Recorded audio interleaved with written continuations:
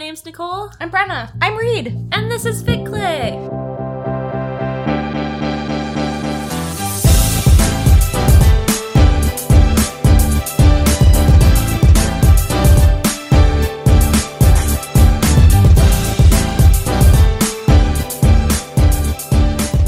This is a podcast where we talk about fan fiction. Each week, each one of us brings one fic to the table. Nick, what is your fic for this week? My fic for this week is called This Is Not a Dream by Aguacates. It is a BTS fic, and it is Taehyung Jimin. Reed? My fic is Dreaming Through the Decades by the Apple Pie Lifestyle. It's a MCU fic, and it's Steve Toney. Brenna? That's my name. My fic is The Denial Twist by Be the Change. It is a BuzzFeed Unsolved fic, and it is Shane Ryan. Yes. So before we get into those fics in depth, as we do on this show, we did want to talk to you all a little bit about the beautiful, underrated, delightful, wonderful, all that jazz process, concept of commenting on fanfiction. Wow. Here at FicClick, we are huge stans of commenting on people's work. It's valuable, it's wonderful, it's lovely. And we saw that there is an initiative going on right now in fandom called FanficOraimo. It's like a play on NaNoWriMo. It's Fanfic Comment Writing Month. Yay! Woo! So the challenge as presented by, we're on the blog right now, FanficOraimo.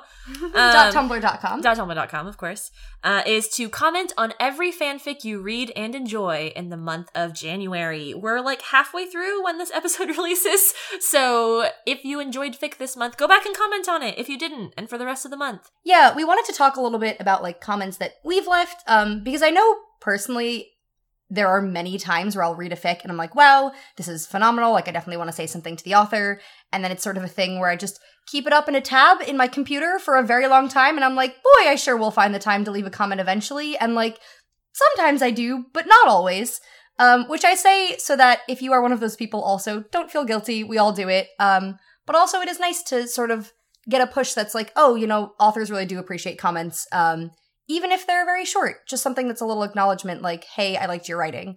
So that's kind of why we wanted to put a little spotlight on this. I will say, this is not us being like, you must comment on every piece of fan fiction you read. Like, that is the challenge, and that would be amazing if you did it.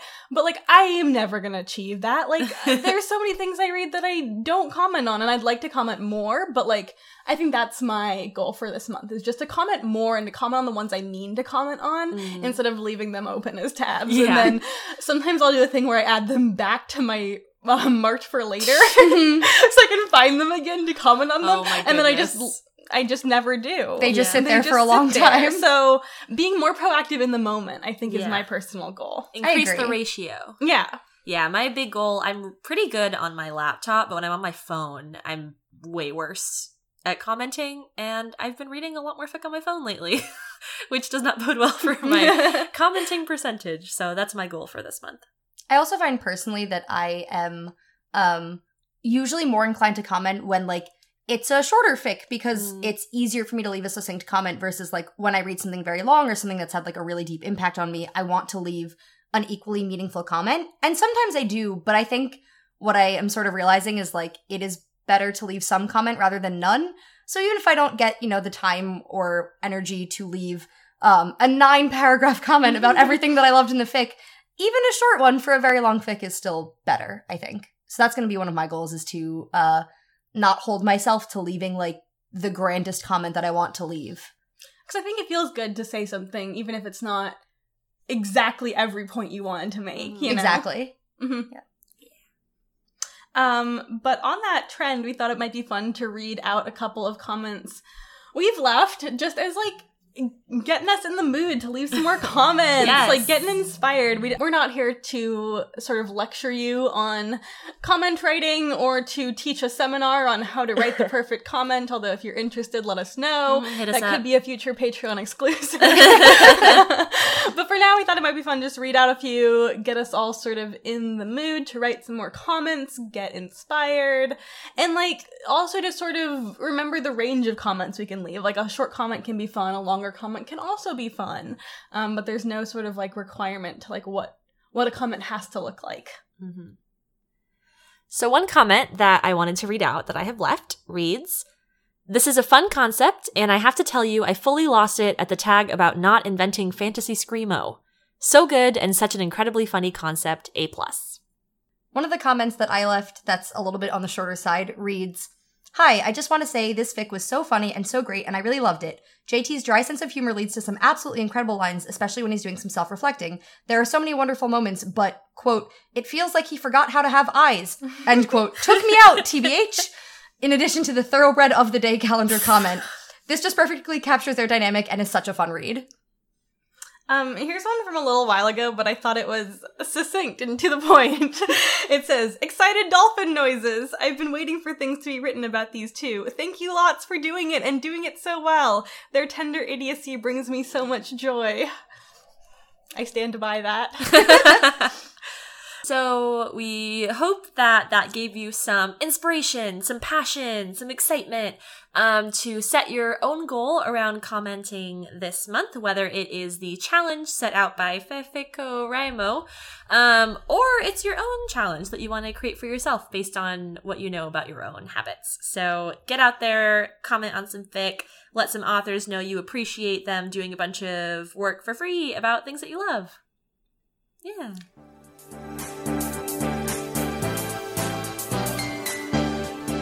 This is a particularly special episode, and Brenna, do you want to tell us why? Yes, Reed, I would love to talk about why this episode is special. This episode is my birthday episode. Woo! When we're recording this, my birthday is 2 days from now. By the time it comes out, my birthday will have been a while ago.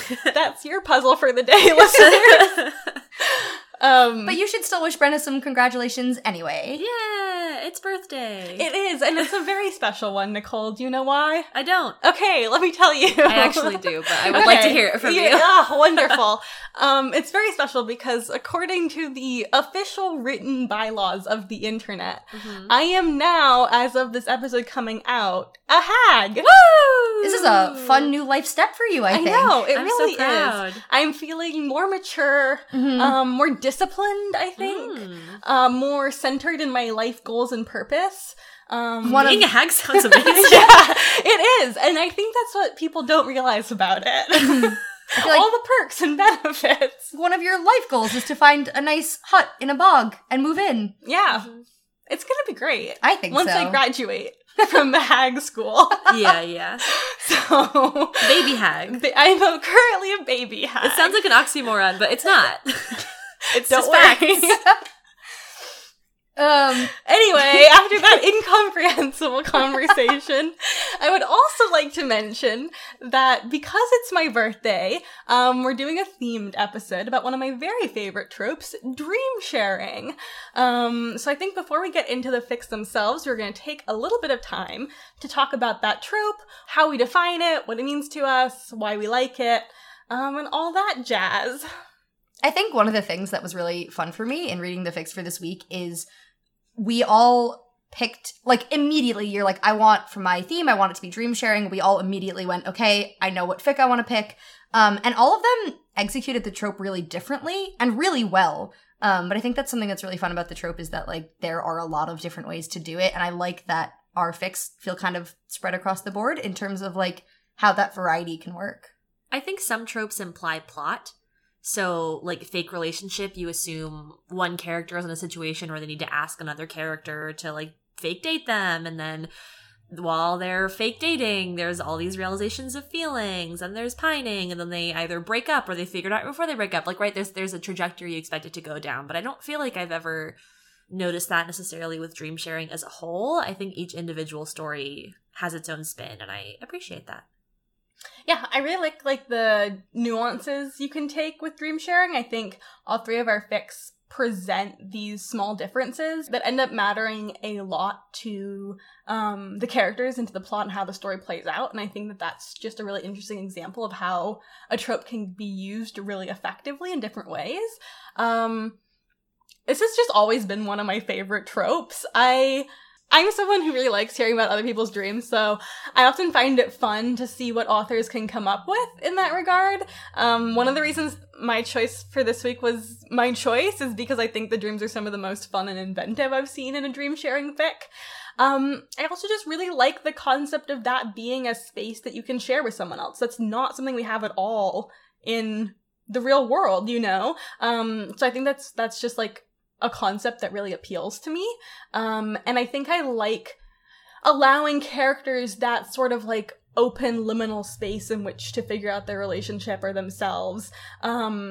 And I like the sort of back and forth that a lot of dream sharing fics have between that space that feels more open and freeing often, or pushing them towards some realization, and then the more grounded reality, and sort of having to face the same things in both spaces is something that really appeals to me. I was literally just thinking about the word liminal space. I feel like it's a very you word. Yeah. I like it a lot. I like the concept. I think the dreams in the fic that you picked, Bren, like you were saying, are a little bit like weirder. They're more out there, versus I think the dreams in the fics that Nick and I picked are a little bit more grounded. And I feel like that is a fun thing because like liminal spaces, I feel like when that trope is used in fics are also can range a lot between like really, really weird and unreal versus like just a slight step off reality. And I like the way that came true in these dream sharing fics. So my pick for this episode is called This Is Not a Dream by Aguacates. It is a BTS fic. It is Taehyung Jimin. It is beautiful and made me so soft.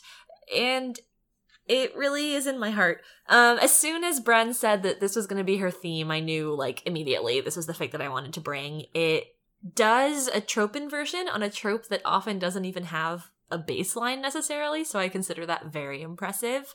It is a story in which Taehyung and Jimin, for part of it, are sharing dreams, and you find out through some of the exposition, the dialogue, the conversations, that in this world, you share dreams with someone when you are in requited love, essentially. And in this fic, one of the biggest conceits that we read and experience and feel emotions about is that there are moments in the fic where they are either not dreaming together and never have, or are no longer dreaming together. So it takes you on a bit of a roller coaster. It's really beautiful. The general message of this fic is very much about loving yourself and loving other people unselfishly and building your life into the thing that you want it to be, which really connected with me. I loved it. I do not have any content warnings to share for this. Go read the tags, check it out. Nothing super alarming that I noticed while I was reading. Content warning, I was so soft and sad the whole time! Oh, but in a good way. Oh, but in the best way. This fic just ruined me. I know that's not a new thing. I know I've said that before on this pod. Bingo square, am I right, lads? Yeah. I think part of the reason that this fic made me as tender as it did is because it is so understanding with Taehyung, who for so much of the fic is really just like, I don't want to say struggling to find himself, although that is a little bit it, but Taehyung really goes through a lot in a very relatable way. He's at a job that he like doesn't like, but he's also worked very hard to be there, and he doesn't want to leave that for instability in something else, even if it might make him happier. And he's struggling sometimes, I think, to love himself, and at times struggling to figure out why Jimin loves him when he's in a really difficult place in his life. But also, he gives so much of himself, like, to his friends and to Jimin, in a way that I thought was, like, really beautiful. The friendships in this fic were so, so lovely. They were so present. I think one of the biggest things about this fic is just that love overflows from it in every single direction, in a way that was just so well done. And just, oh, Nick, it made me so soft. I wept through half of this, is my most candid comment. But in, like, a really good way. Like, it wasn't at all, like, sad tears. It was, like, wholesome tears. I don't know if that makes any sense at all. It was like Tae was so loved by everyone in this fic that I was just, like, weeping. But I think, like, one of the things that was really profound to me about it is how unselfish all of the relationships were, not just between Jimin and Tae, but between their friends and them as well. Okay, I don't want to just say the thing Nick says sometimes, which is like, friendship gets shafted in fics for romantic relationships. It does. It does. But I think also sometimes, even in fics where friendship is very present, and I think that happens in a lot of BTS fics, because there's sort of 7 people you're trying to fit in here. Sometimes it almost feels like, because the romantic love has to be so soft and sweet and nice, that the, like, platonic friendship love is less so. And I think this fic did a really, really lovely job of showing how, like, deep and true the friendship love could be as well, and, like, what lengths and, like, how open they could be towards Tae. One of the most gutting moments for me was where Tae's just really struggling because he, spoilers, he falls out of love with Jimin and he feels, like, really guilty about it, and he's over with Namjoon, and he notes that, like, Namjoon is someone who doesn't usually freely give physical affection, and Namjoon just sort of, like, pulls Tae to his side, and it breaks Tae a little bit, because he's like, it's so difficult to accept this from Namjoon knowing what it means to him, but that was such, like, an open moment of love, like you were saying, and it was one of the most devastating parts of the fic, I think. Yeah, I had made a little note about that actually at the very beginning, because one of the first scenes we see are a couple of the other, like, BTS members, a couple of Tae's other friends in this fic, giving him these small, like, moments of affection, quote, from Jimin, and Namjoon is one of the people who does that, and I sort of made a note being like, oh, isn't it so soft that it's Namjoon who, like, doesn't give affection easily, who's doing this for Tae? And then I really liked that the fic came back to that and made that point that, like, Tae knows this. Yeah, one of the central points of the plot of this fic is that Jimin's job is that he is traveling around the world. He's like a travel journalist, essentially. And he and Taehyung are physically apart for almost the entire story. So there are points where the other boys are passing affection on to him. But the way that the dream sharing works is that if you are sharing a bed with someone, you do not dream with them regardless. But if you are in love with someone and you are apart, then you can share dreams. So there is a lot of this story where they're separated and spending their dreams together. When they touch in these dreams, they can't feel it. So this fic does try to develop its own system and understanding of dreams in a way that I thought was really neat, where you can touch someone but you can't fully feel it. There's moments where Jimin is running his fingers through Tae's hair and he's like, yeah, it's comforting, but I can't, like, feel it. And I thought that was particularly impactful because there's points where Taehyung notes that because he's spending all of these hours asleep with Jimin, despite the fact that he's across the world, Jimin is actually the person he spends the most time with, even though it is this weird, colorless, liminal space in which they are being together. Wow, a metaphor on togetherness. Also, another devastating part of this fic is that Jimin's been gone for, I think it's 3 years, and a bunch of them are at Jungkook's birthday party, and Jimin comes back as a surprise, and Tae, like, loses it, obviously, and is really happy to see him. And Jimin tells him that he's going to be home for about a month and a half, and sort of at the end of that time, he says to Tae, he's like I said, I told myself I wouldn't ask you this, but I have to ask it anyway. Like, will you come with me? Will you quit your job and come travel with me? And Tae is like, I love you, but no. Which, oh God, it was such a good choice by the author. Yeah. And I think it's shortly after that is when Taehyung stops dreaming with him, right? Yeah. Yeah, it's a few months after that. The fic is told achronologically, and it jumps around months and years a lot. So I found myself kept, like, scrolling back to sort of keep myself vaguely centered in the timeline, but it was done very well. Like, the achronology, I think, worked really well. But yeah, it was just such a choice that I really liked, but also, ow, it hurt. One of the things I don't think we've mentioned yet, but is really central to this fic is, so we've mentioned that Jimin is away for most of it and that they aren't physically together. But one of the central aspects to the premise of this fic is the fact that Jimin falls in love with Tae like 2 months after he leaves isn't like a surprise the reader finds out later on in the fic. You know that pretty much from the beginning. I think it's in the first few paragraphs that you learn this. So it's very central to the fic and what it's doing.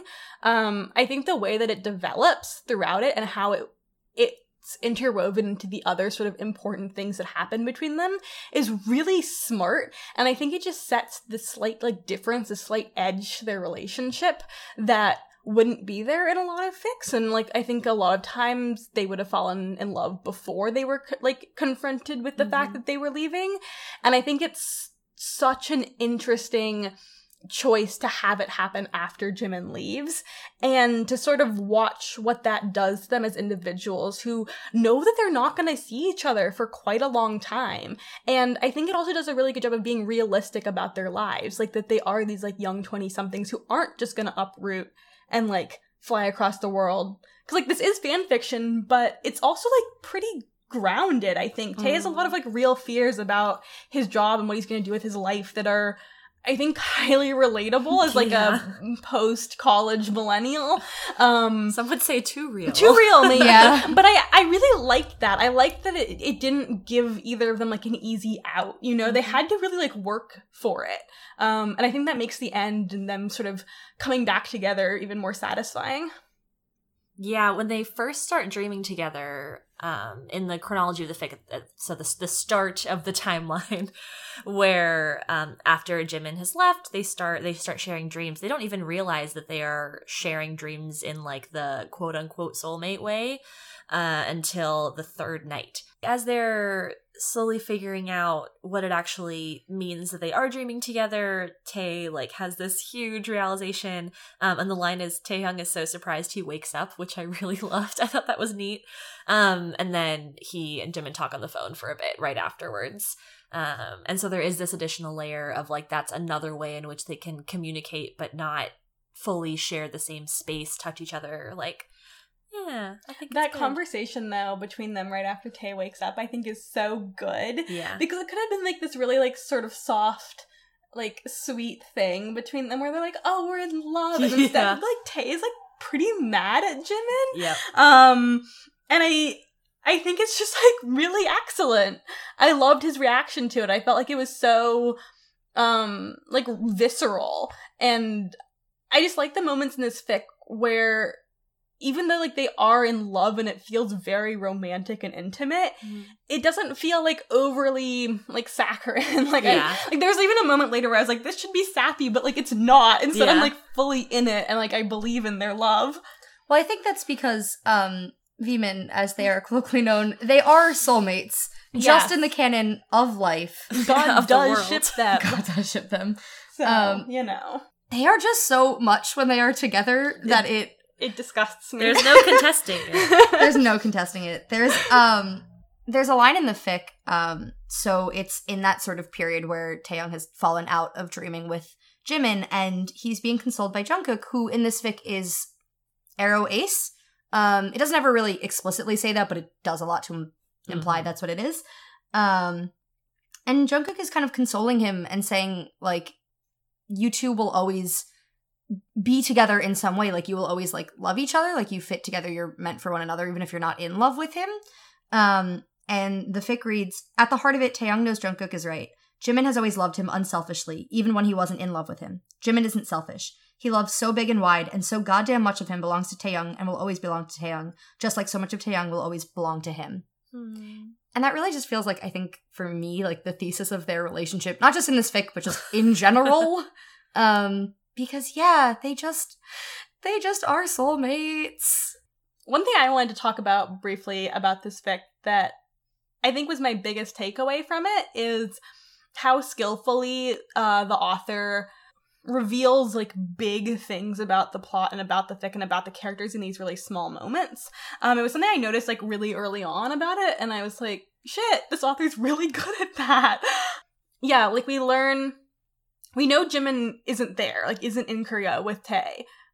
We don't learn that through just straight up exposition. We learn it because of Tae's thoughts about Jimin, and I think it was such a nice moment really early on that I sort of started to note all these other times that the author did a similar thing. And I think the biggest one for me is later on when Tae is talking to Jungkook, and that's how we learn that Tae stopped dreaming with Jimin. Not because Jimin and Tae talk about it, not because Tae sort of like tells us. It's because Jungkook tells us because he's talking to Tae about it as just a very matter-of-fact thing that they all know has happened. And I think that those little moments work so effectively, and they feel so precisely chosen, and I think work really well with the achronology as well.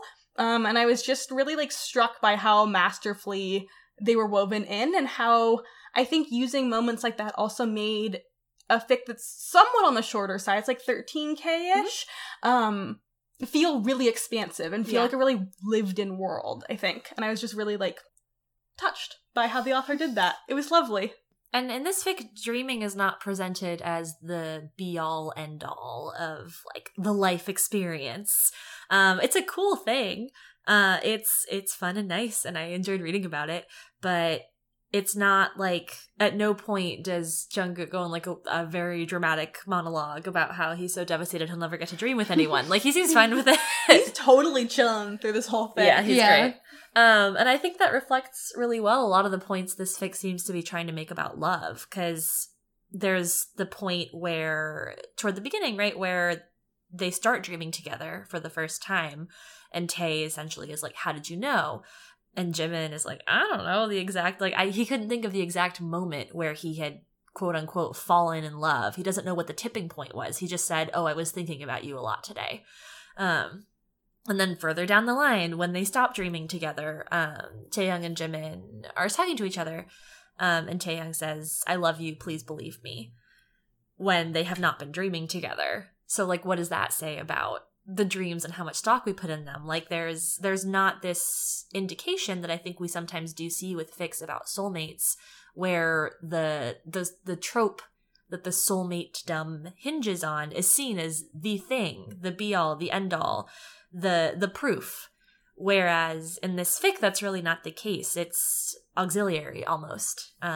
And way, way down the line, when they're together and they've sort of solved their issues, they're in a steady, solid relationship. Good job, boys. They've been sleeping in the same bed for a very long time, and they spend one night apart, and they do dream together. But it's not like, oh my god, thank god we're dreaming together. It's like, oh hey. Nice to see you here. Yeah, but you get the sense that even if they hadn't, it wouldn't, like, ruin or negatively impact their relationship necessarily, because they feel steady and secure and happy with what they have and what they've built and the people that they've become apart and together. I think this fic puts a lot of emphasis on, like, coming into your own and, like, realizing who you are. And I think that in this fic, like, romantic love and friendship love are part of that, but part of that is just your own personal growth as well, I think. And I think it does a really nice job of sort of allowing the dreams to happen in a time where both Jimin and Taehyung are ready for it, and are in that space for it to happen. And I think that's sort of going off what you're saying about, like, it's not just going to be like this instant, like, soulmate thing that happens because that's the rules of the universe. And I kind of like that it doesn't put them in dreams when one of them isn't in love, you know? Like, it's very sort of, like, organic with how they're able to get there, and I think that reflects really nicely on the points that the fic is making about what it means to sort of grow up and, like, grow into yourself and realize what makes you happy, like, outside of romantic love as well. Can I read a part from the fic that just... My comment is just ruin me. Fine. I guess. In all caps. You must. Go ahead. So it starts with Tae saying, I think without you, directly or indirectly, I wouldn't have become who I am. I would have killed the real Taehyung, just let him die. Jimin takes in a sharp breath. I love him. I know. Taehyung touches his forehead to Jimin's, and he has to squeeze his eyes shut for a second. I do too, he says, which is the hardest and most beautiful thing he has ever been able to say. Oh. Again, just ruin me. AO3 Siragwakatsus, please. My heart is so fragile. I am just one FitClick host. So, This Is Not a Dream is a fic in which yeah, you share dreams when you're in love with someone, but guess what? You're still a worthwhile person, even if you don't. Wow. I think that's beautiful. Thank you for taking the very prevalent theme in BTS's music of loving yourself and putting it into written word form. Truly what fanfiction was always meant to do.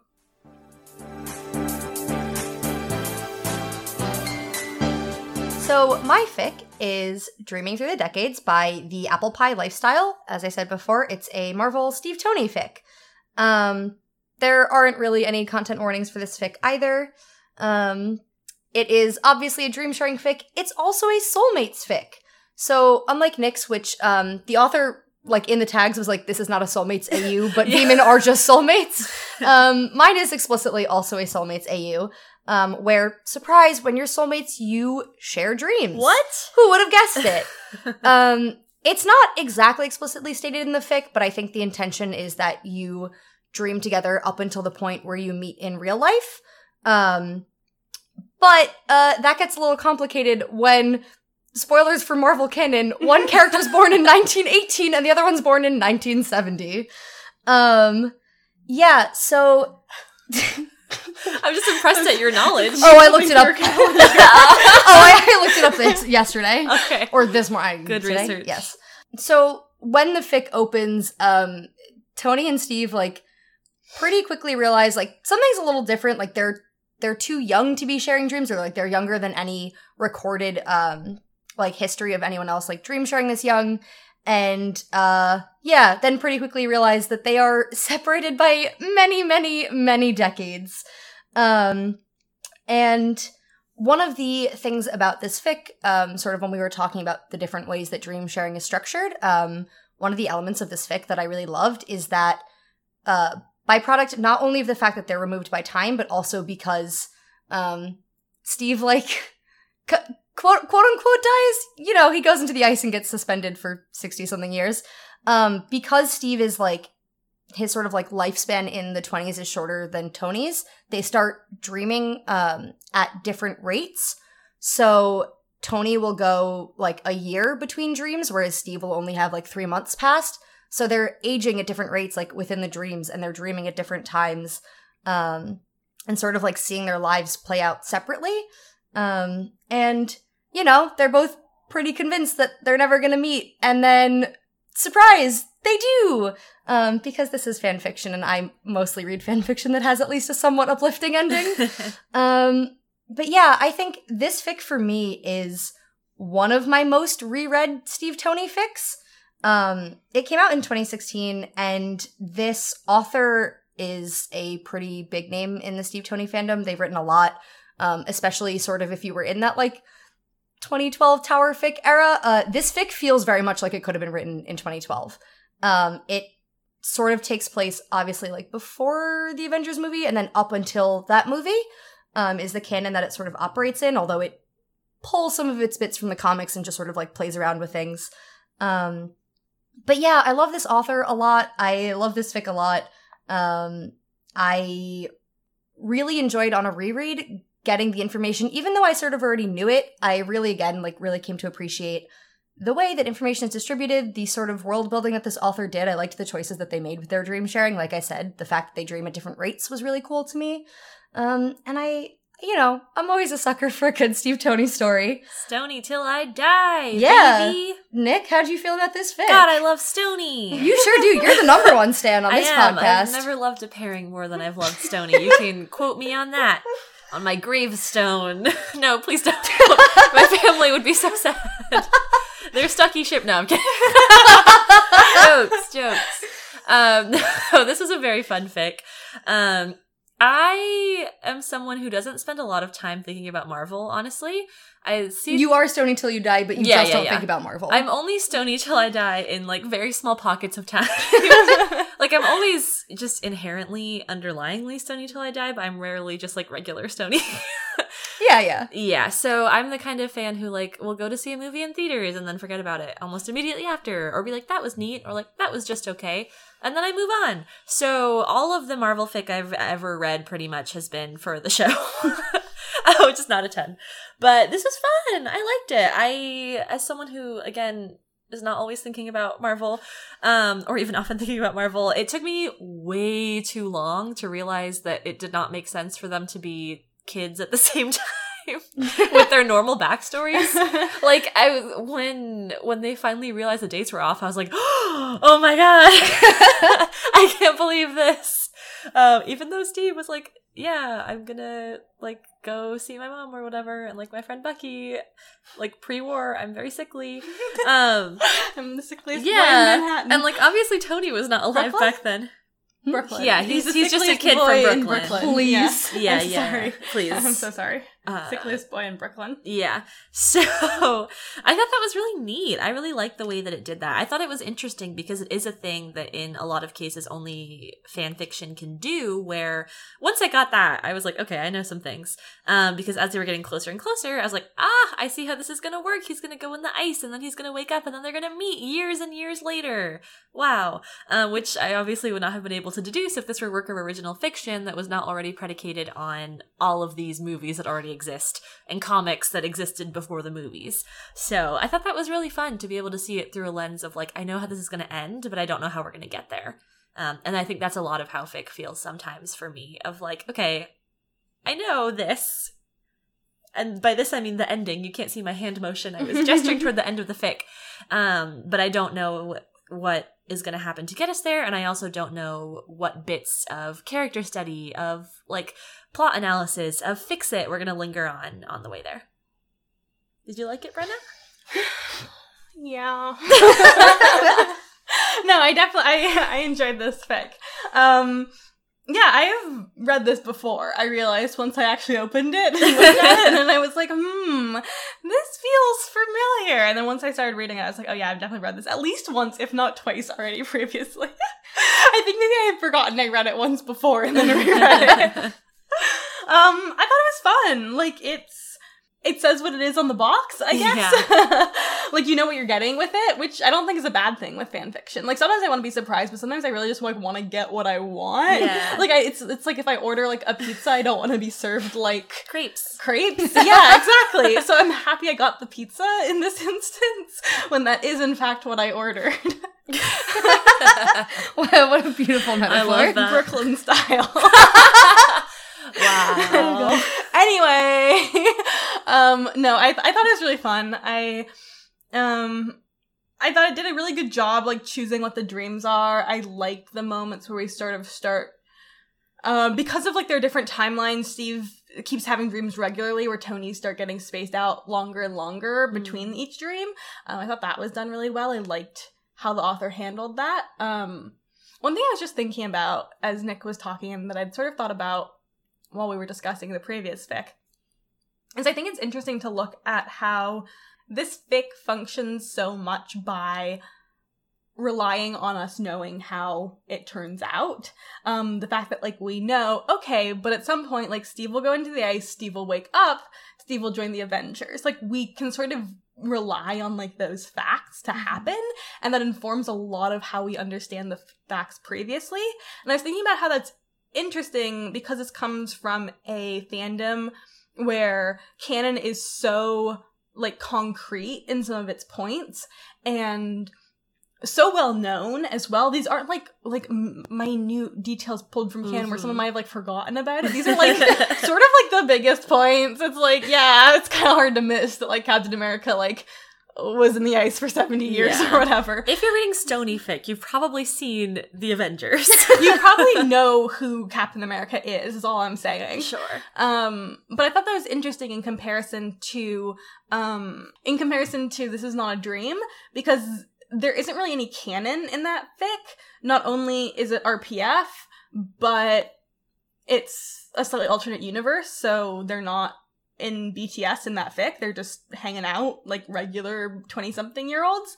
But because of the achronology, it sort of also mimics this effect where we know something before it happens and how that affects like what we read later on. Yeah. And I was just thinking how that's something that we see so often in fan fiction. And I think it's interesting that in some fics that's just built in because of the nature of canon and the story you're telling, and how in others the author works to sort of mimic that feeling through style when like it's not already there because of like the subject or the premise. I love that. I think something that was kind of fun for me too is that like you both were just saying, you know, we know what's going to happen, but obviously like they don't. So there's like a dream where Steve goes, there's a war on, and Tony's stomach just sort of drops because, as it says, like he's been thinking about it since he learned about the war in history class a decade ago. And so Tony's been having all of these dreams for so many years, just sort of like building up all of this worry over when World War II is going to happen. And, you know, as a reader, you're like, great, I know that Steve gets through, he enlists, he becomes Captain America, all of these things, but Tony's just sitting there like, surely they won't let you enlist, or like, whatever, all of these things. Like, he's so, like, Tony doesn't know how it turns out. And I think that's probably also one of the reasons that I've read this fic so much, is because y'all know that I love Tony so much. And it's, while this is not like a particularly like devastatingly sad fic, I do get sad over like how much the fic comments on the fact that like Tony goes through so much of his life, first of all, thinking his soulmate dies before he ever meets him, but also just sort of like, waiting for the times that he gets to dream with Steve, because like we've said, like Steve gets them pretty frequently, whereas for Tony it'll be years, and he just sort of says in those in-between years he's working, he's drinking, he's like doing all these things, but he doesn't really like live, which just, you know, it makes me sad. And then in the dream is sort of like where he feels like the most himself, and there's like bits where Tony's kind of like angry at the fact that this is how it turned out. Like it's angry. He thinks it's unfair that a soulmate would be given to him like this with no chance of meeting. And Steve says a few times, like, if this is all I get, this is enough. Like this will be more than enough. And Tony's like, do you really believe that? And Steve's like, I'll take this. I would take this over like anything else. Which is just so, you know, it makes my heart feel the things. And not only does he go through all of that really difficult stuff, but he has a friend that calls him Tones. Okay. That's really rough. It's really difficult. Tony has like one fucking friend, and said friend calls him Tones. So it's like, how much more brutal could your life be? Honestly, is there a sticking point for Nick? It is. Okay. Listeners, Fic Click fans, our ficlets, if you will, please understand. I do not know, and I do not remember, and I do not care if this is a canon thing in the movies. It's so bad. If someone called me Tones and my name was Tony, I would smack them. That's one of the notes I literally left as I was reading this fic. I cannot believe, even if it is canon, why would you bring it into your fic? No offense, the Apple Pie Lifestyle, this fic was a delight. That made me so angry. Full offense to fictional roadie. That really is the most difficult thing Tony goes through his whole life, is that roadie calls him Tony. Yeah. Legitimately. Well, it is sort of rough that, like, Tony is so alone for so much of this fic. Yeah. And, like, we know when Tony comes in, we know when Rhodey comes into Tony's life, because he even mentions it to Steve. Like, Steve knows that Rhodey is, like, Tony's one friend. And then he has to go and fucking call him Tones. So, like, I don't know, man. You've got one friend. He's got Pepper. He's got like two. Yeah, Pepper's like on his payroll though, so it's different. Also, can you confirm that Pepper does not call him Tones? Because even if she does it in the fic, what if off screen at some point it's like I'm gonna write fanfiction where all that happens is everyone Tony knows calls him Tones.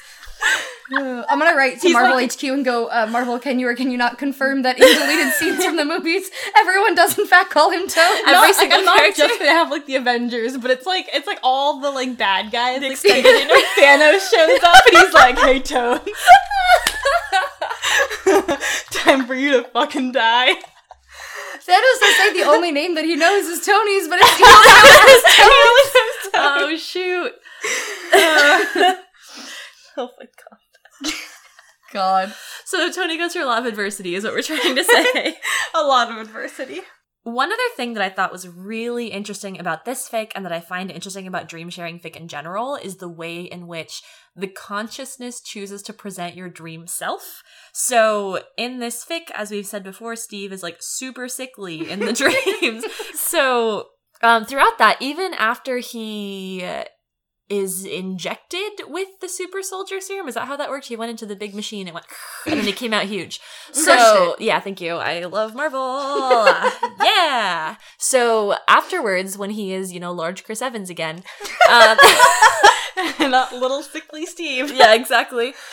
He shows up in the dreams still as his pre-serum self. And he's a little bit disappointed. He's like, Tony, I promise my body's like super hot now. And Tony's like, I don't care. I like you like this. It's very soft. There's a point where Steve's like kind of like legit upset. Yeah, a little bit. He's like, Tony, my rockin' bod. yeah. You won't get to see it. He's like, before Tony, I die. If you had pecs like that, would you not want to show them off to your soulmate? I mean, yeah, I would. Thank you. I completely empathize with Steve. 100%. And sympathize with Steve. Well, there's a point too in the fic where Tony dyes his hair blonde, but he shows up not blonde in the dreams as well. And they start postulating a little bit about this idea that the way that you show up in the dream is how you see your truest self, which I really liked. I thought that was interesting. I feel like I see that sometimes in like postulation about what the afterlife might be like. Speaking of, I guess, liminal spaces? Well, that's not necessarily liminal. I love that. Yeah. Purgatory's liminal. If ghosts? Ghosts. Just a thought, ghosts? They're liminal. Yeah, but I was thinking a lot about like the way that we think about our consciousness is when we do not have a physical body necessarily to anchor them to. So I guess, yeah, in the afterlife, in ghostliness, in dreams, how do we see ourselves? What does that say about, like, we talked about this with the Polygon fic we did a while back, but like, A, do you have a discrete soul? And then B, if you do, what does that discrete soul actually look like? And in this case, there is this really great implication that it is more on a subconscious level, right? Even though Steve like really desperately wants to be big buff hottie, he's kind of not. I also think, because in the reverse, like, so there's all of these scenes, right, where they don't look different, but after Tony gets kidnapped, he's in Afghanistan and he has the arc in his chest, that carries with him into the dream, and he's sort of torn about it because he acknowledges that he's like, yeah, of course this would follow me here. Like, I think even if I got this removed, I would always feel it. Like, I would always feel the weight of it in my chest. But obviously, like, that, unlike Steve's, like, big hot bod transformation, like, that's not a thing that, like, Tony chose. It's not, no part of that is associated with, like, a good memory. Tones. But I think it's not a choice that Tony, like, wanted to bring it into the dream. It is just there. It is a consequence of, like, who he is and who he's changed into as a result of a consequence of all that's happened. And I thought that was really interesting, too, that is the only, apart from, like, their actual aging, that is the only physical thing about them that ever changes in the dreams. Yeah. Something that I also thought was interesting about this fic is the fact that, so it's 2 chapters, and the very end of the first chapter is Tony getting a call from Nick Fury saying, hey, we found Steve Rogers, he's alive, and the two of them meeting. And at first, so the dreams, when they're sharing dreams, they always take place in a location that is, like, really important to that person, for one reason or another. And so when Steve first wakes up, he's like, oh, where are we? And Steve's like, and Tony's like, oh, like, S.H.I.E.L.D., like the S.H.I.E.L.D. hospital wing. And Steve's like, oh, like, do you spend a lot of time here? And Tony sort of realizes what he's implying. He's like, no, Steve, like, this isn't an important location to me. Like, we're together, we're here. And then sort of after that, you know, there's a while where Steve is just sort of like, I keep expecting myself to wake up again. Like, I keep expecting myself to be in a dream. Because the end of the first chapter is them meeting, and then the whole second chapter is, like, them actually getting to be together. And I thought it was interesting because I have felt this, I think, upon pretty much every reread, where I really, really enjoy this fic. Obviously, I picked it for a reason. But I do think you could read the first chapter and just sort of, like, end it there. I don't think it needs, like, the concrete of their lives, sort of learning to live their lives together after. But there are, like, a lot of really tender moments in that, too. You know, they struggle, like, they're not perfect at it immediately. There's a lot of awkwardness between them because they don't really know what to do with, the fact that the other person is there in the flesh, when they thought they would never get to have that. And then, like, it pulls, like, directly from the Avengers scene where Tony takes the nuke into space and he's sort of reflecting and he's like, 28 days. Like, all we had together was 28 days and I was foolish enough to think we'd get the rest of our lives, but at least I'll brutal. Get, like, at least I had this bit of time together. Yeah, I don't know, like, it was, like, soft and nice to see the way that they sort of learned to navigate around one another, faced with this reality they never thought they'd get to have. Yeah, sort of as I've said, I think part of the reason that this is one of my most reread fics is because it is comforting. It is familiar. You sort of know right from the beginning what it's going to give you, and I like the way that it was executed. I think sometimes it's nice to just come back to a fic that is like warm and comforting and familiar, where, you know, the angst is pretty light. Like it, you know, it gets rough for Tony, but it never really gets rough for us. And yeah, I feel very soft about this fic, and I was excited to bring it. As soon as Brenna said dream sharing, I was like, yeah, I've got one that I've read a bunch. So I really liked it. I'm glad you guys seem to like it too, minus, you know, tones. Tones. Tones. I don't know, it's starting to grow on me the more and maybe it'll grow on you too if you read this fic, dear ficlets.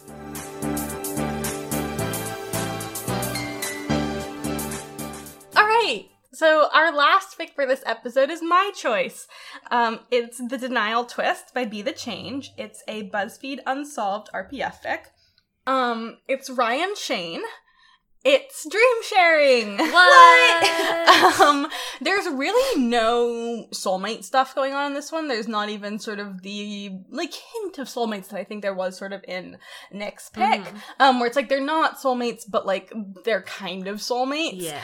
In a more real world sense of that term. There's no soulmatery here.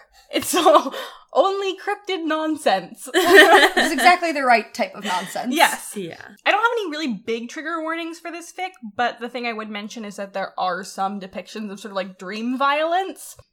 Yeah. Yeah. So basically for this fic, it's sort of canon divergent after the Unsolved episode where they go to Point Pleasant, West Virginia to find the Mothman.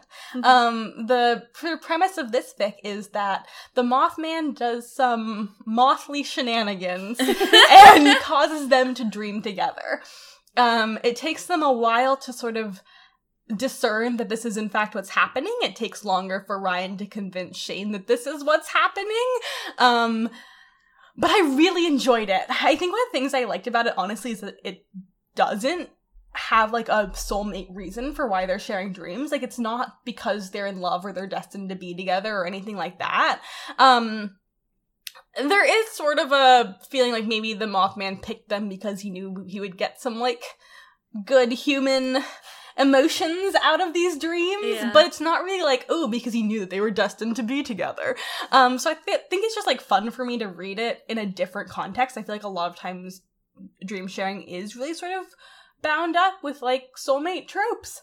I also love it because I think the writing is just spectacular. Bee's portrayal of Shane and Ryan is one of my favorites in this fandom, consistently throughout their fic, but in this one in particular, I think I really love the Ryan of this fic. I think it's so well written. But I also just love the dreams in this. They are wacky, they're weird, they don't make a whole lot of sense, and yet they still seem to show us these sort of intrinsic things about Shane and Ryan that end up being really, key to their personalities. I think the first two fics we talked about this episode, the dreams that they share are really sort of grounded. In the Steve Tony one, all the dream settings are places that are important to one of the two people. In the BTS fic, they sort of dream in the same space each time, a space that they sort of created together. In this fic, however, they just dream in sort of buck wild scenarios. And I honestly think that's one of my favorite things about it. Like, me, Brenna, I really never have sort of like normal dreams. And I kind of get bored reading dreams where it's like, oh yeah, like they're just in a room. I'm like, no, that doesn't happen. The symbolism that he went and sat on a park bench. Alone on a hill. Like, it's like, no. Give me those weird twists, those sort of jarring changes of a dream. That feeling of like, I know what this is, but it's not that because a dream isn't reality. And I think this fic handles that really well and like uses that really well to its own benefit. I will also say that this fic has a line that I think for me is like the thesis of all dream sharing fic, in which the narration goes, dreams aren't real after all, and for this reason they are freeing. And I think that's why I like dream sharing fic so much, is it just offers the characters this freedom. that they don't have in their real lives. And I think this fic in particular does that really, really well for me. It's on, like, this fic is like why I chose this theme. I love it! It's so good! Oh my god! Okay. Alright, Nick and Reed, what did you think of it?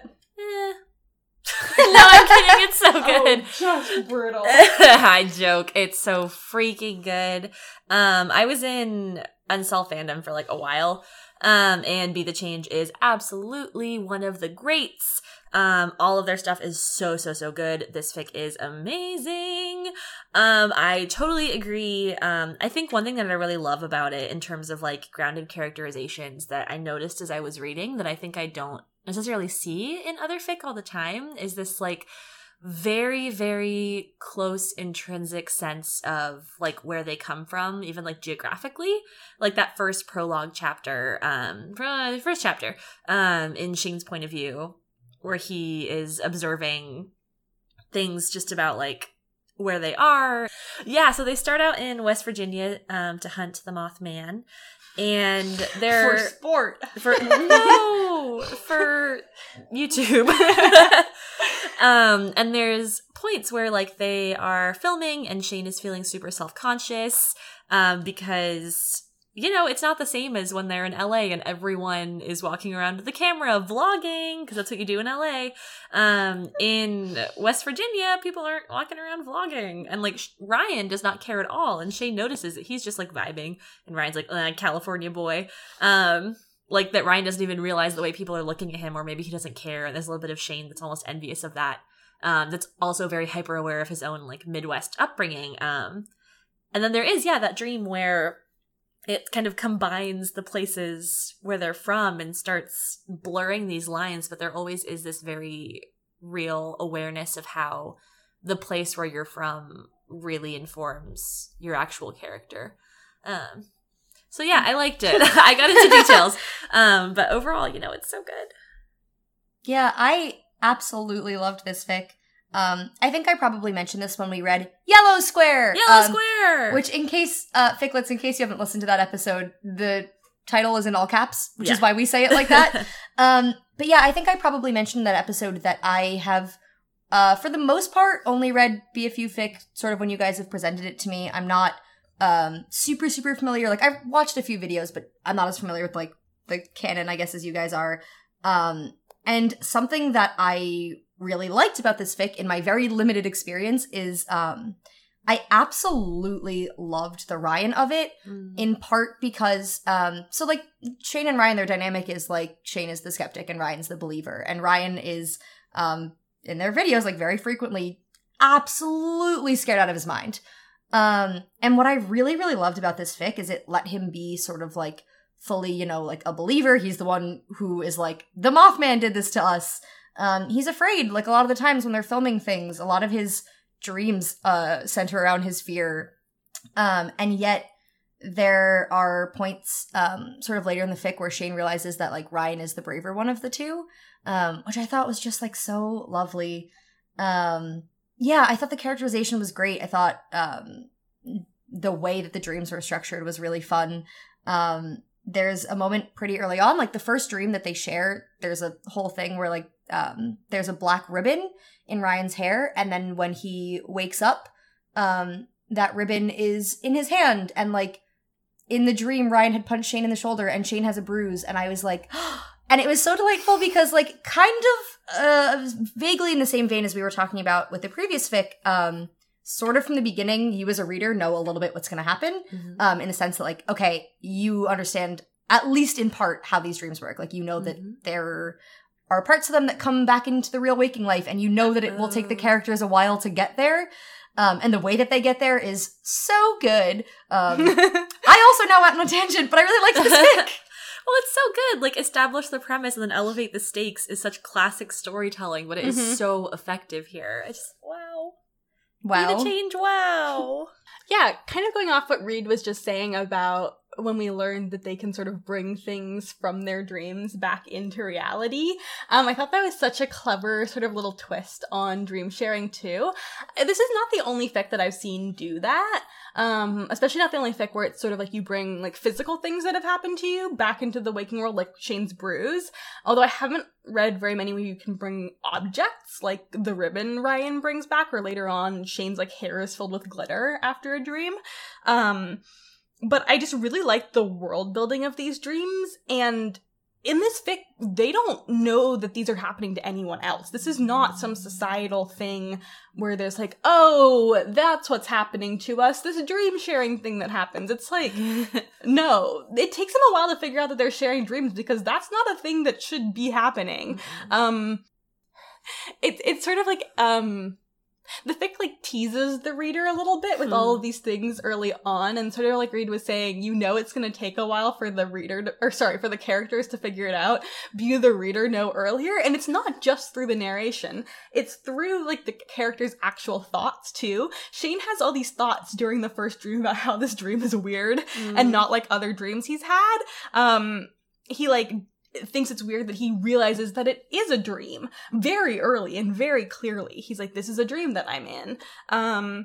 He like realizes that it's kind of weird that he can recognize Ryan as like really truly Ryan. He's like, usually my dream people are like, oh, that's Ryan, but really it looks like, I don't know, TJ and someone else and all these people sort of combined. But he's like, that's Ryan, and that's like really Ryan. Yeah. And then at one point, so they're both sort of realizing this in the dream without realizing it at all, that it's a dream. They're sort of at this like Alice in Wonderland, Willy Wonka-esque tea party. And Shane's like, this is really surreal. And Ryan's like, yeah, literally surreal, because dreams aren't real. And they're both like, this is weird, but it takes them so long to realize it. But I really like that. I also like that it didn't make them sort of like bumbling fools either, you know? It like gives them competency in their dreams, even as like the dreams are weird and somewhat out of their control. I think that's another thing that I thought was really interesting as well. They're both sort of partially in control of these dreams, but not fully in control of these dreams. The first couple that we see are very clearly sort of one person's dream. The first one is pretty clearly Shane's dream. The second one, where they end up in the Sally house, is pretty clearly Ryan's nightmare. Boy. But then later on, there are these dreams where they're not really sure which one of them it is. There's sort of this weird Knoxbury Farm, Jurassic Park mashup that seems like it could have really come from either of them or both of them. And then there's a point sort of towards the end of it where Ryan makes a choice, and there's this line in the narration that like, Ryan liked the choice he made, but something out there didn't. And I think it's this really interesting moment where we realize not only is it a combination of both of them dreaming together, but there is some weird cryptid nonsense going on that's also contributing. And I think it's just such a good, like, BuzzFeed Unsolved mashup, you know? I was gonna say, like, one little moment that really stood out to me that I really liked is in a dream that starts pretty nominally in Shane's head, where they're, I can't remember the exact year, but they're, like, in a European town in the, like, I don't know, 1700s. There's a dancing plague. They're in France somewhere, I'm pretty sure. Yeah. Yeah, it's France. And it starts as, like, it's in Shane's head. Like, this is something I guess he's talked about in videos before. I think it's a Ruining History many times. episode. Many times, yeah. But then, like, Ryan, like, doesn't really, like, love the dream, so he kind of shifts it, and then they're at a club.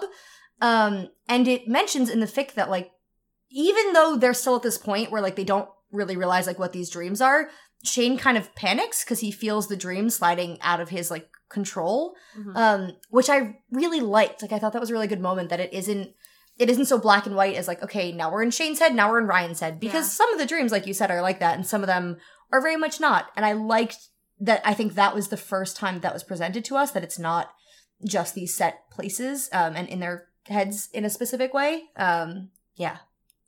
Yeah, I think something I found really interesting is that Unsolved fic seems to be undecided as to whether Ryan believing in the supernatural in an actual supernatural situation would hinder him. For example, possibly, we're not sure, Yellow Square, which we talked about a little bit. When there's like some shenanigans going on, he is scared out of his mind.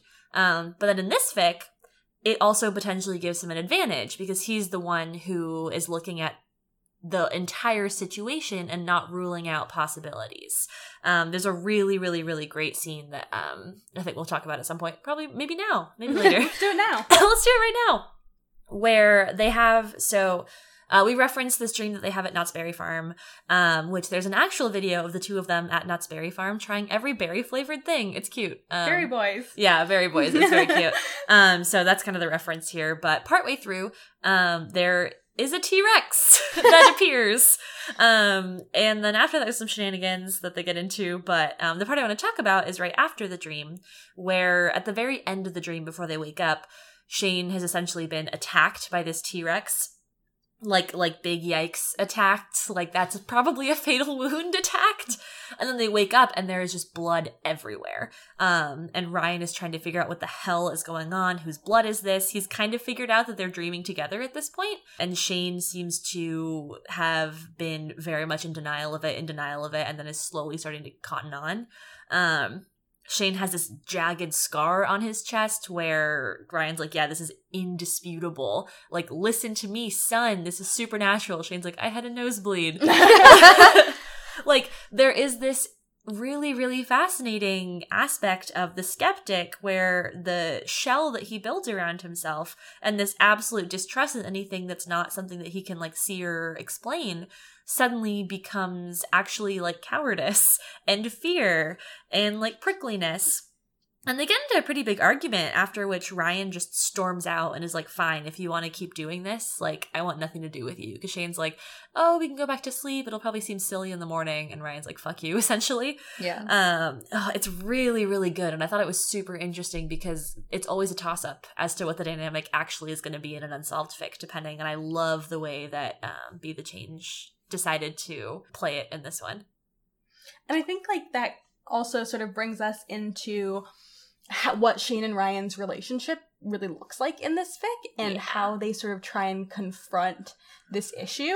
That scene is sort of Ryan's first real attempt at confronting Shane about what he thinks is going on. And he gets pretty mad about it. And then they go back to LA and he's still pretty mad about it. And Shane hasn't really apologized. So he sends him like a Google Calendar invite that's like, fuck you, talk to me, basically. Yeah. If you don't accept this, I'll murder you. Yeah, I mean, that's exactly what it says. And basically like goes over to his house and like lays all the evidence out. And like that scene, I think, is handled really, really well. Mm-hmm. So after Ryan basically lays out all of his evidence as to why they're dreaming together, Shane for the first time is basically like, I believe you. Like, it's hard for me because this is so absolutely whack, but like, I believe you. And Ryan seems sort of taken aback and surprised. And it says, it couldn't be clearer that Ryan had come here expecting Shane to fail him, and he'd come anyway. It must have taken every ounce of courage he had. Shane would never have done it. He'd have swept it under the rug and avoided and made excuses. And it's just a very good characterization of them. Like, it takes Shane a hot sec to sort of get his head out of his ass and, like, realize what's going on. And also realize that, like, he hurt Ryan by not believing him in the face of, like, pretty big evidence. So Shane's basically like, Shane's finally like, I believe you. Mm-hmm. And Ryan's like, okay, let's, like, run an experiment. Like, let's sleep in the same place, because that's the only time that these dreams have happened, and let's see what happens.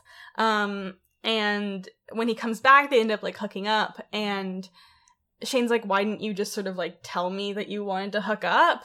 And basically like, you have turtled into your shell so fast, my head would spin. And then before I even knew what happened, we'd be just two dudes who make awkward small talk over the water cooler. And Shane basically has to admit, like, Ryan's right. And a lot of, like, these later moments are Shane having to admit Ryan's right. Yes. But I think it does do a really good job of, like, sort of showing what you were talking about, Nick, of, like, the downsides to Shane being the skeptic. And Ryan being the one who, like, even if he's scared, has the, like, ability to see these things that might be going on. And I think that's mirrored between, like, both the supernatural and then, like, also their relationship, which is one of the things I love about BFU fic. Oh. I also, like, have that quote pulled, like, when I was reading, because it stood out to me as such a good scene. And just, like, right after that, like, right after Ryan calls him out and he's like, you would have turtled, like, he says, like, don't act like this is some chill thing. Like, I'm scared shitless. And Shane says, you know, you're right, that's exactly what I would have done. Being flippant about this, being funny is all I know how to do. And this is towards like the very end of the fic. And I think it is like one of the first moments of like real vulnerability from Shane, especially in the waking life, because there's a bit, I think it's the second dream that they share. They go to the Sally house, which is, that's one of the episodes I watched. It's fucking so terrifying. It's one of the few like truly freaky BFU episodes, and I so would highly scary. recommend it to anyone who wants to understand the series. Check it out. Yeah, but in this fic, Ryan sort of, it's a place that Ryan comes back to a lot. It's like a nightmare that he has all the time, and it doesn't always play out the exact same, but pretty much the themes are like he's trapped in the house, he can't leave, he goes to the basement where there's a pentagram, and like one way or another, like Shane dies. But when they share this dream and they're in this space together, like Shane sort of builds them like a space of protection that they're hiding in together. And the reason I bring this up is because I said that, you know, this admission from Shane is one of the few moments of vulnerability when they're awake, but that bit in the Sally house where they're in a bed together with like sort of like gauze around them, and they know there are demons outside that are just whispering all these horrible things, and Ryan is freaking out, and Shane's like, hey, it's okay, like I'm here, I've got you, was so like, that was also so vulnerable of him, but he didn't realize that it was a space that they were both sharing, a thing that they both knew. And so to see him be open when he's sort of confronted face to face with Ryan in reality is a lot. It's very impactful. Yeah, I think one of the reasons dream sharing as a trope is so good and so popular is partially because I think with fan fiction, it's not just fiction in general, but especially with like fanfic and tropes and stuff, we are constantly asking the question of like, what would this story look like with the walls down? There's this like obsession with vulnerability, to the point where you try and just strip every wall, every defense away from a character and then see what happens and see who they are and see what they look like and see what choices that they would make at that point. Because I think at some point too, there is this question of like ourselves as we're reading of like, what would I look like if I didn't have like this defense mechanism or this wall up? What could that look like? What could that yield? Because in fic, so often it is like love and support and connection more than anything else. And I think this fic does a really good job of navigating, like, it doesn't pull everything down because that's not always necessarily possible, but it does provide the circumstances in which you don't need the defense mechanisms in the same way. I don't know. I think it's interesting. And I think this is a trope that shares those aspects with like a lot of other tropes, right? Where you've got like truth serum or whatever, like that's a classic. Even like some of like the more intense like wump or whatever, beat them up physically and then see what happens emotionally. I just think it's interesting. Yeah, I think one thing I also really liked about this fic is it doesn't really give them an easy out. Ryan, after he explains his whole theory about them sharing dreams, Shane's like, okay, but like, how do we fix it, essentially? And Ryan's like, I think the Mothman wants us to fuck. Yes. And Shane's like, that is objectively nonsense. Anyway, they do hook up. It doesn't solve the dreams. No. The dreams kind of get in the way of them having a healthy relationship because some of them are like kind of fucked up, and they don't the fic doesn't show us every dream that they have. It stops showing them to us for a while, but we can sort of see the toll that it's taking on both of them individually and their relationship. And then Ryan's like, I think we have to go back to Point Pleasant and the Mothman. And Shane's like, that is objectively nonsense. But they do. And like, it does sort of solve it. But I love that it's not that first getting together that solves it, because I think that that's the road a lot of fics take. It's oh, you've realized you're together. So like, that's the basically end goal of the trope I put in. So like, we're good now. Woo. And I like that this one didn't make it that easy for them. And sort of that it followed through on its, like, commitment to the cryptid. And, like, I think the last thing I also wanted to touch on is just, like, I think this fic does a really good job of having some sort of meta about, like, humanity and dreams and what it means to be, like, a human who dreams. And there's these moments during the fic that it, like, touches on, like, why do we do certain things? Why do we have certain, like, sort of existential fears or dreads or wants? And then the very last little bit, and, like, boop. Spoiler horns. If you haven't read it, one episode without them. It took me a second to realize what you were doing. It was my Morse code spoiler horn. Oh, nice. If you haven't read it, go read it before I say this, because it does sort of like spoil the ending, but I want to talk about it. At the very, very end, you get a little bit of a POV from the Mothman. And I think it provides such a nice sort of counter to the previous commentary about humanity from this sort of outside look.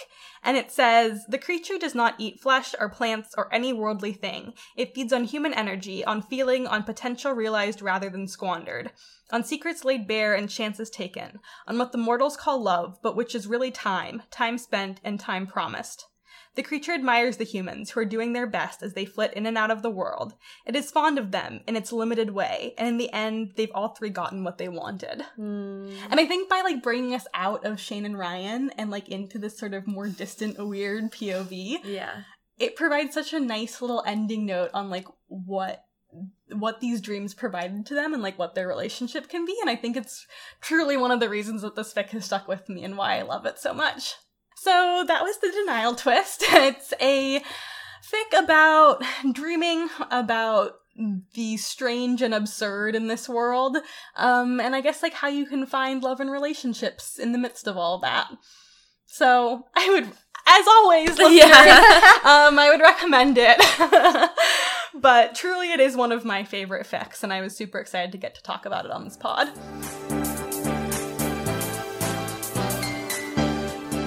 Yeah, so that wraps up our episode for Brenna's birthday. Woo! Woo! Hi, porns! Just wanted to make them a little different from our spoiler horns. And also your Morse code. Code horn. Yeah. If you enjoyed this episode, consider going to Apple, leaving us a review, tell your friends about it, retweet the pod, help a small creator out. So you can find us at our usual socials on Twitter and on Tumblr at FicClick. We also recently wrapped up a couple projects at the beginning of this month. So we did our top fics of the decade, which is a mini-sode, and then we also have lists out on our Tumblr, both from us and then from a bunch of you listeners. And then we also did a rec exchange. So thank you so much to everyone who participated in that. We had a lot of fun running it. And there's also a list of all the recs from that up on our Tumblr. So there's a lot of things for you to go check out if you haven't seen them yet. I think hopefully you'll find some more cool fics in those. And if you want to help promo any of those, that would also be great. We realize that you probably listen to a lot of podcasts where they ask you to do things like this. But we are special. So do it for us. We're very cute and nice. And deserve your love. No, but in all seriousness, like that is really the only way for small podcasts to continue to grow and to find more people. And we really love our little community and want to see it keep expanding. And we have a lot of fun ideas we're excited about. We want to keep sharing them with more and more people. So thank you so much to everyone who has retweeted episodes, who has reviewed. You make us so, so happy. Yeah, we love you all so very much. That too. Hey, Nick. Why don't you tell us about next episode? Oh, sure! So, this episode is Brenna's birthday. Coincidentally, next episode is my birthday! We are actually slightly under 2 weeks apart, birthday-wise. Wow, how cute! We are different star signs, though. That's true. That will give you a clue as to when our birthdays really are for that puzzle you've been working on all episode. Yeah, it's very important to know. If you need an extra clue, you can check out our official TM FicClick quiz on BuzzFeed, where we do mention all of our star signs. That's true. That is a question. Yeah, hit us up there. Hopefully you get me. Brutal. It's okay. So it is my birthday later this month. So for our last episode of January, we are doing another themed ep based on one of my favorite tropes. Okay, it sounds like a joke, and it also sounds like something some of you might not want to listen to, but I promise it's going to be really good. The episode is going to be on major character death. Please let me make my case. I have a reason. It's not just angst all the time. I honestly am really excited to talk a little bit about this trope and like why it's important to me. I feel like I only ever joke about it, but some of my favorite fics do actually look at like death and grieving as like a way of healing and like moving forward. So please anticipate that. Look forward to it. It's going to be fantastic. Should we talk about what fics we're going to do for it? Yeah. I also want to preface that, like, the fics we've picked, as far as my knowledge, like, they're not all, like Nick was saying, they're not all just, like, super angst sad. Like, they are, much like this episode, which was different takes on dream sharing, they are all different takes on major character death as a tag, too. So, again, if that sounds like a scary trope, like, please just give us a chance to pitch them to you. Our goal is to, like, show you what it can look like in some really cool fic that uses it, not to just, like, make you cry for a solid 3 hours or something. Correct. I mean, we'll do that for you. Yeah, you could do that. Yeah, that's true. You could join me in sort of my eternal weeping, but, you know. Yeah. We promise not to make you too sad. Yeah. Probably. So with that being said, Nick, why don't you share your pick? Oh, I'd love to. Okay, so my pick is called The Wee Small Hours by Chandri. It is a critical role fic, and it doesn't have like a pairing like it sort of does, but it centers around the friendship between Percy and Vax in Campaign 1. Read? Yeah, my pick is The Monsters Without by Karukia. It's Rooster Teeth Achievement Hunter. It is a Left 4 Dead AU. Nice. And it's Gavin Ryan. And Brenna. Yes, mine is This Has Already Happened by Molly Amory and Speranza. It is a MCU fic. It is loosely Steve Bucky, but like, dude, the pairing here is not like the point of this fic. It is one of the wildest things I've read in a while. I'm so freaking excited to discuss it. Yay, it's gonna be good. I'm excited. Sick. Good episode, everyone. I think we nailed it yet again. Yes. Another slam dunk. Happy birthday, Brenna. Happy birthday! Yay! And thank you to all of our ficlets for joining us on this ride so far. We hope you keep listening and supporting. As Nick said, we stan you! Bye!